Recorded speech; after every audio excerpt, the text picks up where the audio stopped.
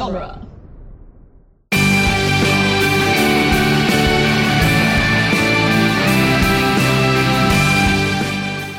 You're right, Mindy. We are going to need more donuts.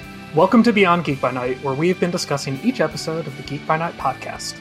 On today's show, we'll be discussing the 34th episode, The Blind Spot. So let's get started because we have a lot to cover. We're about to go beyond Geek by Night. I am your host, Matt Bennett. And here is our awesome panel. I'm joined today by writer and creator Scott Corelli. Hi. Writer and executive producer Cassandra Fredrickson. Hello. Voice of Charlotte Swift, Rachel Gatlin. Hi. And voice of Nathan Gershwin, Brian Brown. Hello. In this episode, The Blind Spot, the underdogs undergo Underdog Comics employee training from Gwen.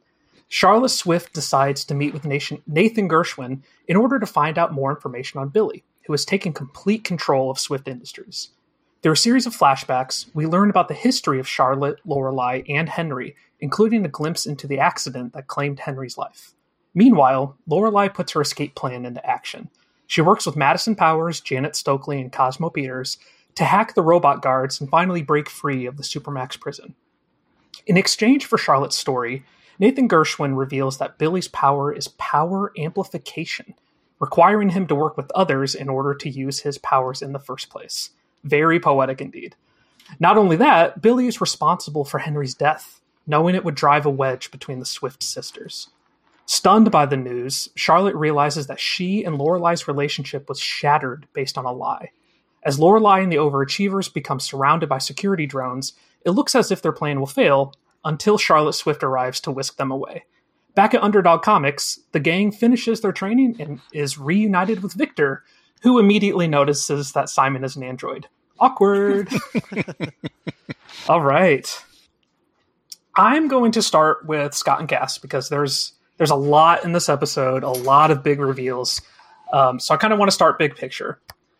So Billy's character really crossed a threshold in this episode. He's not just the antagonist anymore. He's a truly evil person now that we know his involvement in Henry's death. What impact do you think this has on the series now that our primary antagonist is revealed to be responsible? I mean, this kind of a new territory here. Yeah, I mean, it's kind of always where I wanted the show to go at a certain point, because we're leading these characters to a point where they're going to become superheroes, and that's not going to happen if there's not an actual threat. You need to be able to establish that doing this is going to take a toll on them, and there's going to be threats beyond people starting fights at karaoke clubs. We didn't want everybody to just be Max. We wanted to be able to show that there was a stark comparison between Max and other villains. They had it easy last season. Yeah. It's funny because you mentioned now that he's done this, well, he's always done this. True. Yep. From the beginning. Yep. Yeah, we just learned about it just now. But the fact is he was always this guy, which really, now that you know really who this guy is, you go back and you listen to season 1 and it's kind of even creepier. Billy's a creep. And I mean, he is. And, I really like that. I think it's cool. I think Billy is, more fun to write now that he's out of the closet, so to speak. All of his cards are on the table and he's like, this is who I am, and kind of take it or leave it. And season 1, Billy was interesting, but I don't know. I'm more fascinated by him as like a villain, I guess, like a true villain, instead of just like Max's lapdog, So yeah.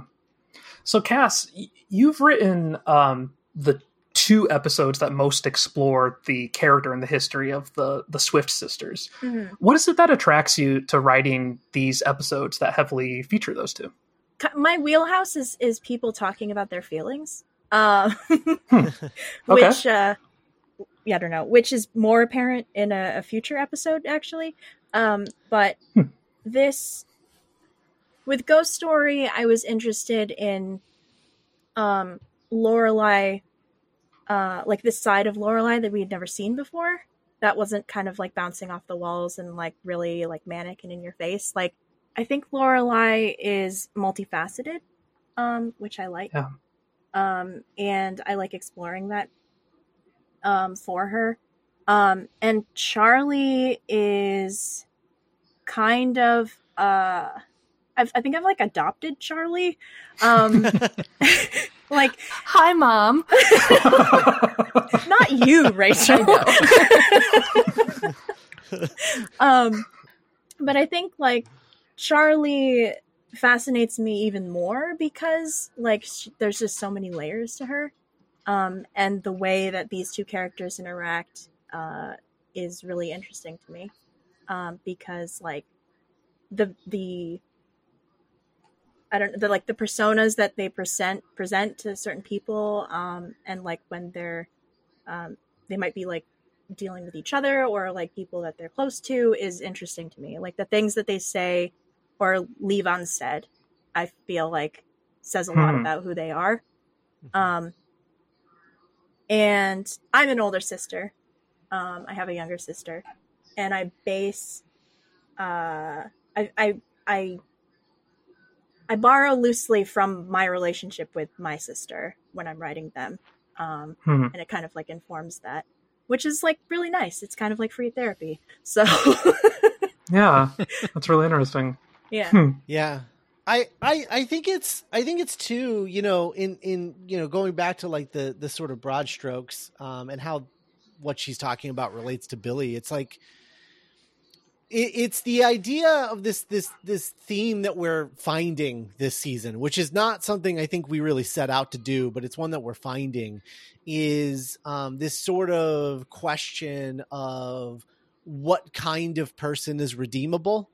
And, what are the bad things that you can do that you can, walk back from and redeem yourself from, and who are the kinds of people that cannot do that, that there's no going back.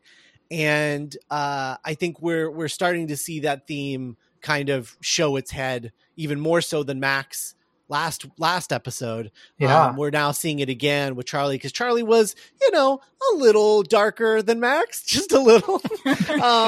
And now we're seeing her begin a road to redemption as well.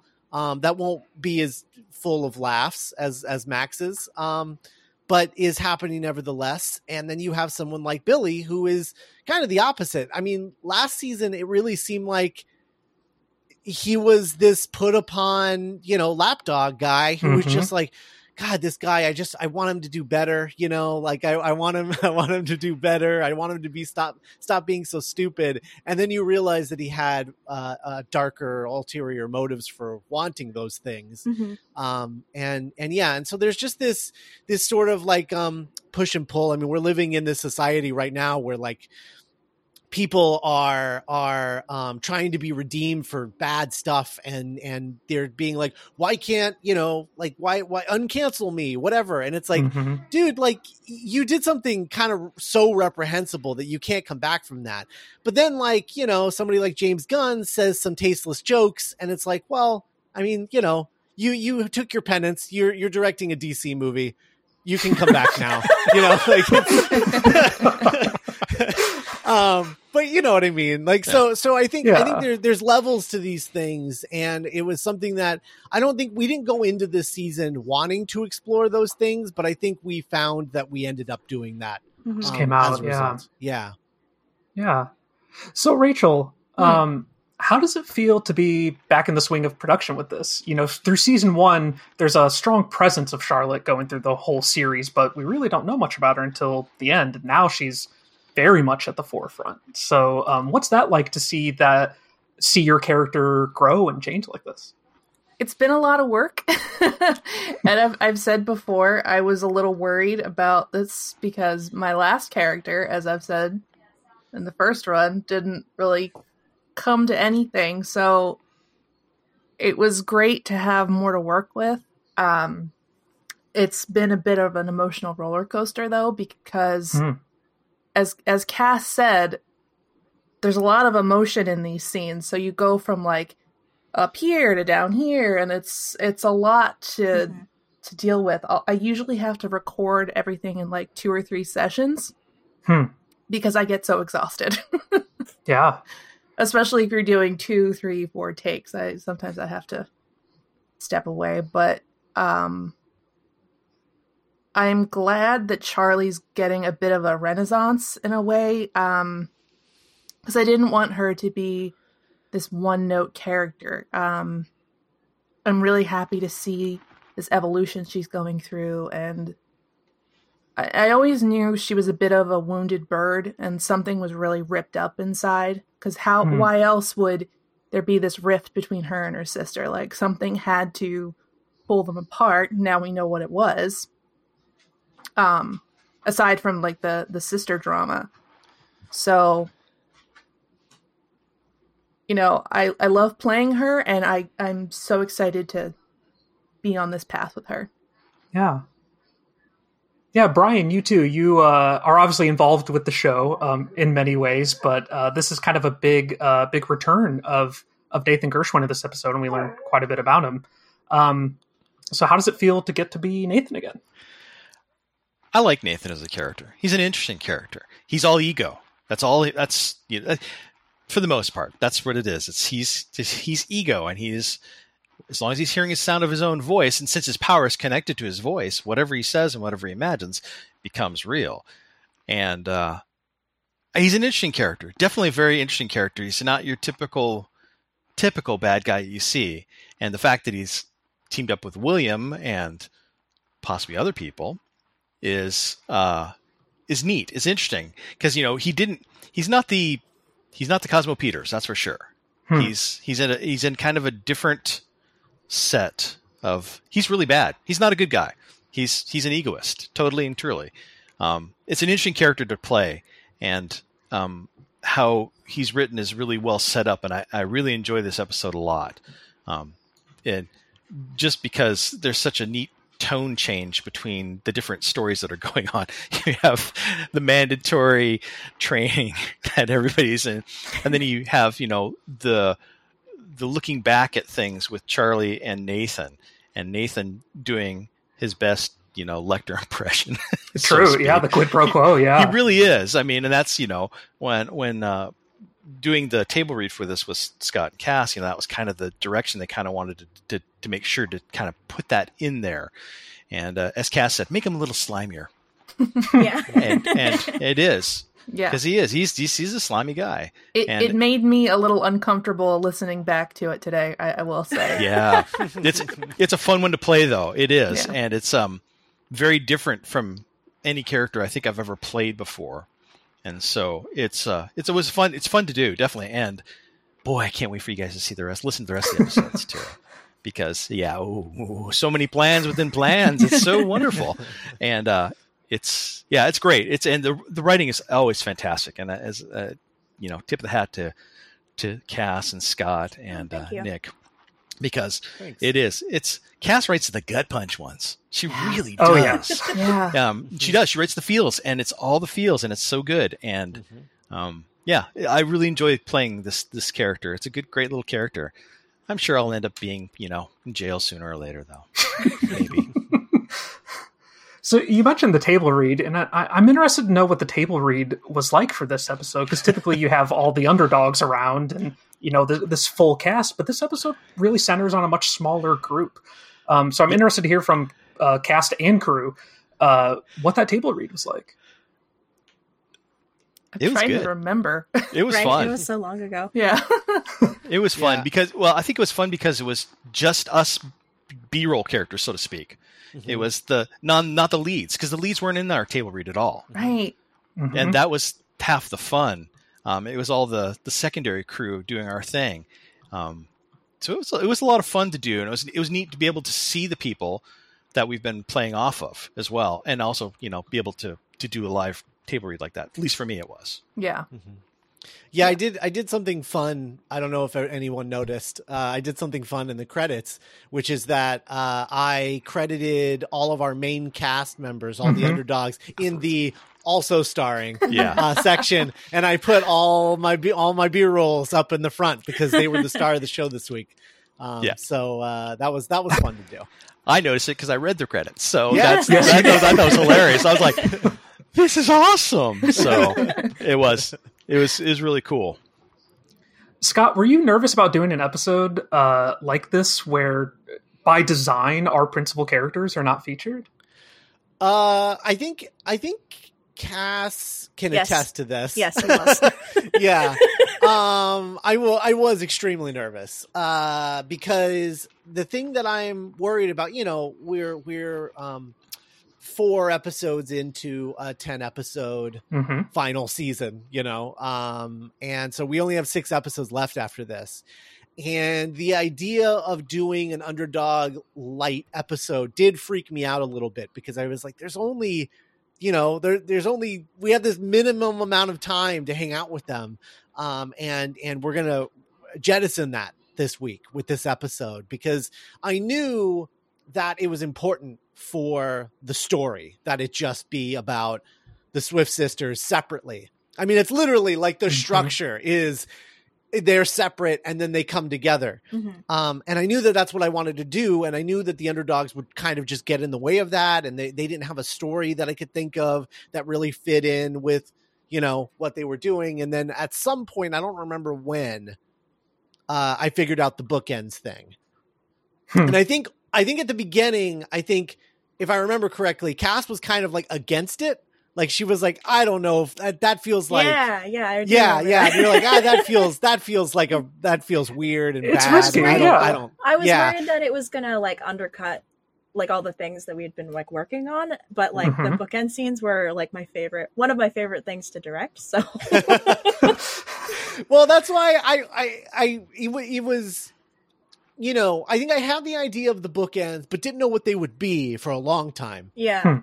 And that was when Cass was like very against it. And then when I came up with the idea that like, oh, they're in training the whole episode, like, and boring underdog comics training, not like retail training, not fun, exciting superhero training. And that's why we're not with them. It's almost like us, kind of winking at the audience to be like, hey, they don't really matter right now. We need to be focusing on this other stuff to get the ball rolling. And I think once I presented it that way to Cass, I think then she was on board with it because it was kind of a nothing storyline. It was like a cold really open. nebulous. Yeah. And so, it also gave the blind spot a third meaning because they were blind to everything that happened in this episode. Right. Very true. So Cass, were there any special challenges with both writing and directing an episode like this that's so unconventional compared to the series up to this point?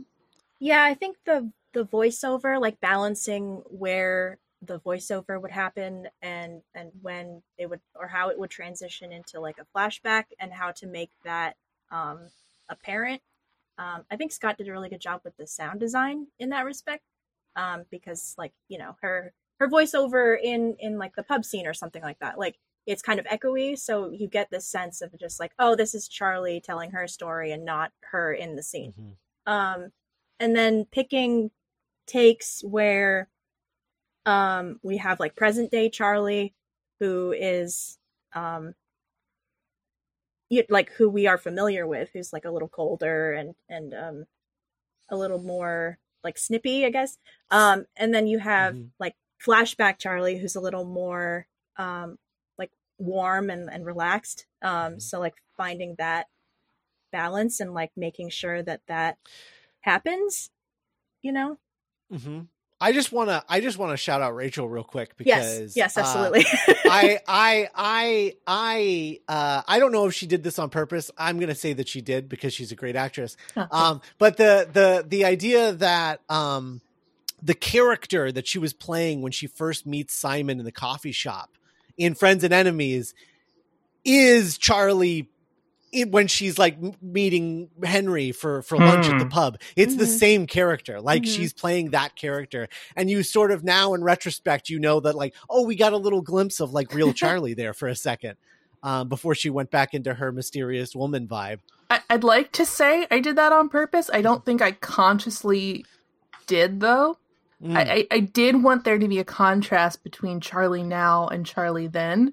So now that you say it, yeah, it does make sense. She was putting on an act to seem like this, like, cute, fun girl, like how she used to be, to sort of flirt with Simon. So, yeah, sure, I'll take credit for it. Rachel, did you find it particularly challenging or rewarding to essentially play kind of two different Charlies in this episode? You know, we have Charlie before this traumatic thing happened, and then obviously Charlie today. Yeah, again, another reason why these recording sessions are a little exhausting for me, because I have to go through so many emotions in one little, like, microcosm. Yeah, it was fun to, again, go to back to a time when she was happy, and what's that like, and how did she get so damaged that now she has no emotions, really. Yeah. And one challenging thing that I run into, I actually threw away a take because I tend to record Charlie a little bitchy. And I don't know why I do that. Resting Charlie face. Yeah. I think it's because I sympathize with her because she's a woman in a male-dominated field like I am. And if I had a nickel for every time an IT guy mansplained to me, I'd be a very rich woman. So I understand that urge to kind of like bite back and be a little bit like snake-like. But I also try to tone that down because I don't want her to seem too bitchy, but I also want her to seem powerful, if that makes sense. Yeah. And this next one's for Brian. You know, we haven't seen Nathan in a while, and we get to see a lot of him in this episode. Was it challenging getting back into that role that you seem to like so much? You know, was it, you know, oh, I'm back, or did it take some time to find it again? It did take a little time to find it. Just the delivery of how Nathan talks, and then also to throw that extra layer of slime on top of it as well. Because now at this point, Nathan knows he's in the catbird seat. He knows he's got, you know, he's working for the bad guy now at this point in time. So I think it took me a little while to figure out how to really do it and get the right pacing down for him too. Because I remember the first time for his Halloween episode, essentially is what I always call it. Scott was like fast, deliver, snap. He wants that kind of snap to the character. And so I try to do that, but sometimes I found that it didn't flow quite as well. And so it was a little challenging to get back into that character, especially since I hadn't played him in a long time too. That's the other thing. It's always challenging to go back. So you have to go back and listen to it. That's what I basically do. I go back and listen to my old takes that I have in there, that I've saved away, squirreled away. You know, I even have stuff from the old Geek by Night squirreled away on my computer. So it's blackmail for Scott later on when I go. We already released him now at this point, so you know. Yeah, it's not blackmail anymore. You yeah, have no it is. power over me, Brian. Dang it. But no, I mean, it really was. It was a challenge to get back in that character again and get that kind of mindset too. You know, kind of getting that creepy mindset because Nathan's creepy too. Don't get me wrong. He definitely is creepy. That's why he and Billy get along sort of well, I guess. But no, I mean, it was fun though. It's a fun character to get into, but at the end of the day, you don't want to wear that suit too long. Yeah. What about writing a character like Nathan? Is it something that's pretty easy because he's in your head all the time? Oh, he's your favorite. It's my favorite. Nathan is my favorite person to write for. Why is that? I love a smarmy villain. I love it. It's Yeah, But, that is good. I mean, you make him so smarmy. Thank you. And that's the funny thing. It was great. You know, like I said, when we were doing the table read cast, like, make him smarmier and slimier, basically. She's like, it's great, but more. And you're like, really? Okay. You know, at the risk, it's kind of like, I like Nathan because he kind of toes the line to like almost too much, and then like we pull it back. So I like. I don't know. I like campy villains sometimes, but like I feel like that camp has like had no place in this episode. So I'm just like, okay, how do I kind of like, well, not in this storyline anyway. But how do I kind of like, I don't know. We mentioned like Hannibal Lecter earlier, and that was like kind of like an inspiration, like a very early thing we were talking about when we were breaking the episode. So I was kind of channeling that a little, which again is like not a suit you want to wear too long, but it's still it's fun. Are there any other characters or movies or something like that you channel when you're writing an episode? I don't know. Like, I don't know. Like, Charlie, I think, is also one of the ones that comes easiest to me, because Scott and Nick basically are just like, yeah, do whatever you want with Charlie. so like all of these characters are kind of like established before I really started working with them a whole bunch. So as far as like this episode goes, like Nathan is really fun. Charlie was pretty easy to wrap my brain around. Lorelai's a little trickier, but like emotional Lorelai, I feel like I have a better handle on than like Prison Break Lorelai, which is why Nick did all of those scenes and I did everything else. Yeah. Oh, that's funny. Yeah. Okay. Me and Nick just that's we did all the Prison Break stuff, and that was so fun. The actual Prison Break, the story with so like in the script in the scene where they're like figuring out how they're going to break out. In the script, it just says they play a song that I'm going to figure out later in post. That in post that turned out to be the Monster Mash. Because I figured I wanted a novelty song because I thought that would be the worst CD to be the only CD that you have is a novelty song. And it was between Monster Mash and the Alvin and the Chipmunks Christmas song. But the thing about the Chipmunk song is you don't remember it, but it has that long intro of Dave like calling out to the Chipmunks and them responding. And it took up like a minute of the track, and then there was only like a minute 15 left, and it wasn't long enough, and I'd have to repeat it and then go through the talking bit again. And I just like it was too much, but it was really funny too. For the minute and 15 seconds that it lasted. But yeah, we ended up going with Monster Mash. But that scene I wrote having no idea really how they were going to break out. Just knowing that there was that Lorelai was a blind spot, and that's it. That's all I had going into that scene. And then in a stream of consciousness, I just broke them out of prison.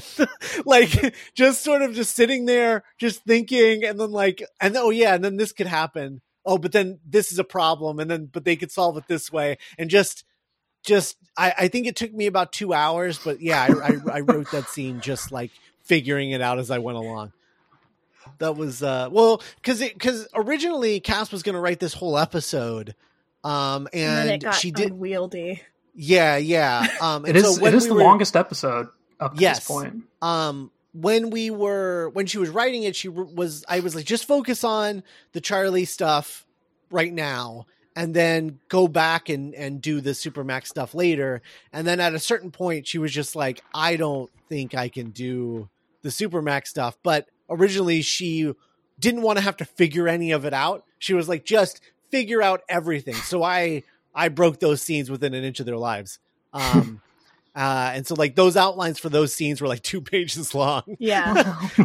So that she basically just had to write dialogue. But Yeah, Nick and I ended up just doing that pass on all the Supermax stuff, which is similar to how the Ghost Story episode was in terms of like how we broke that up. Because you did all of the amusement park stuff, I did all of the Elliot moving out stuff, and Nick did all of Nathan's stuff. So yeah, we tend to kind of lean on each other's strengths and write the episodes in that way. I know every time that I'm like, oh, it's time for like a chill emotional episode. And then I call Cass because she knows what to do. So Well, thanks. yeah. So this is the part of the show where I want to go around the whole room and ask people if they have a shout out for anybody that worked on this episode. I'm going to start and give a shout out to Jay Malone as Victor for his incredible line at the end of the episode revealing that Simon was in fact an android. I love how deadpan it is and like nobody else knows. It's just, I laughed so hard my first time listening to that. I had to rewind it to re-listen. It was amazing. I want to shout out, speaking of those bookend scenes, I want to shout out Ray as Gwen, who I think is so goddamn funny in those scenes. They just nail Gwen. I mean, they've been playing Gwen forever, but for whatever reason, that sort of, because those scenes are so condensed, hyper-focused thing, like they just got to play Gwen to 11, and it's so funny. To me, it kind of felt like a stressed out parent just trying to wrangle a bunch of children. Yes. Like, you're not going to get any candy unless you all sit down and shut up. Oh, it's so good. Ray was awesome in this episode. Oh, yes. I want to give a shout out to Scott Tofty. The score for this episode was Chef Kiss. Amazing. Yeah. So good. So good. The heist music particularly was awesome. Mm-hmm. Well, what's interesting too is everyone keeps calling it the heist music because, but it's actually the Overachievers theme. So that was the first time we've heard it. Yeah. But that's what this is. He wrote an Overachievers theme, and that's what it is. But yeah, it's very Carpenter-y, the score, the Overachievers theme in particular. Very, very Carpenter-y, like sounded like Carpenter-y, or I don't know who did the score for the original Terminator, but it kind of sounded like Terminator a little bit too. Oh yeah. Yeah. Yeah. It was cool. Synthy and awesome. Oh yeah. Very synthy. Yeah. Yeah. Tofty's talented. Super talented. Yeah. I want to give shout outs to Natalie, Kristen, Paul, and Naomi Overachievers and Lorelai. Those were my favorite scenes to direct, mostly because I didn't write them, but also like it was so funny. They're so funny. And then also I wanted to give a shout out to Nick Jimenez, because Billy is in this for like a snippet. But the line where he's explaining that like, all the inmates are going to be terminated.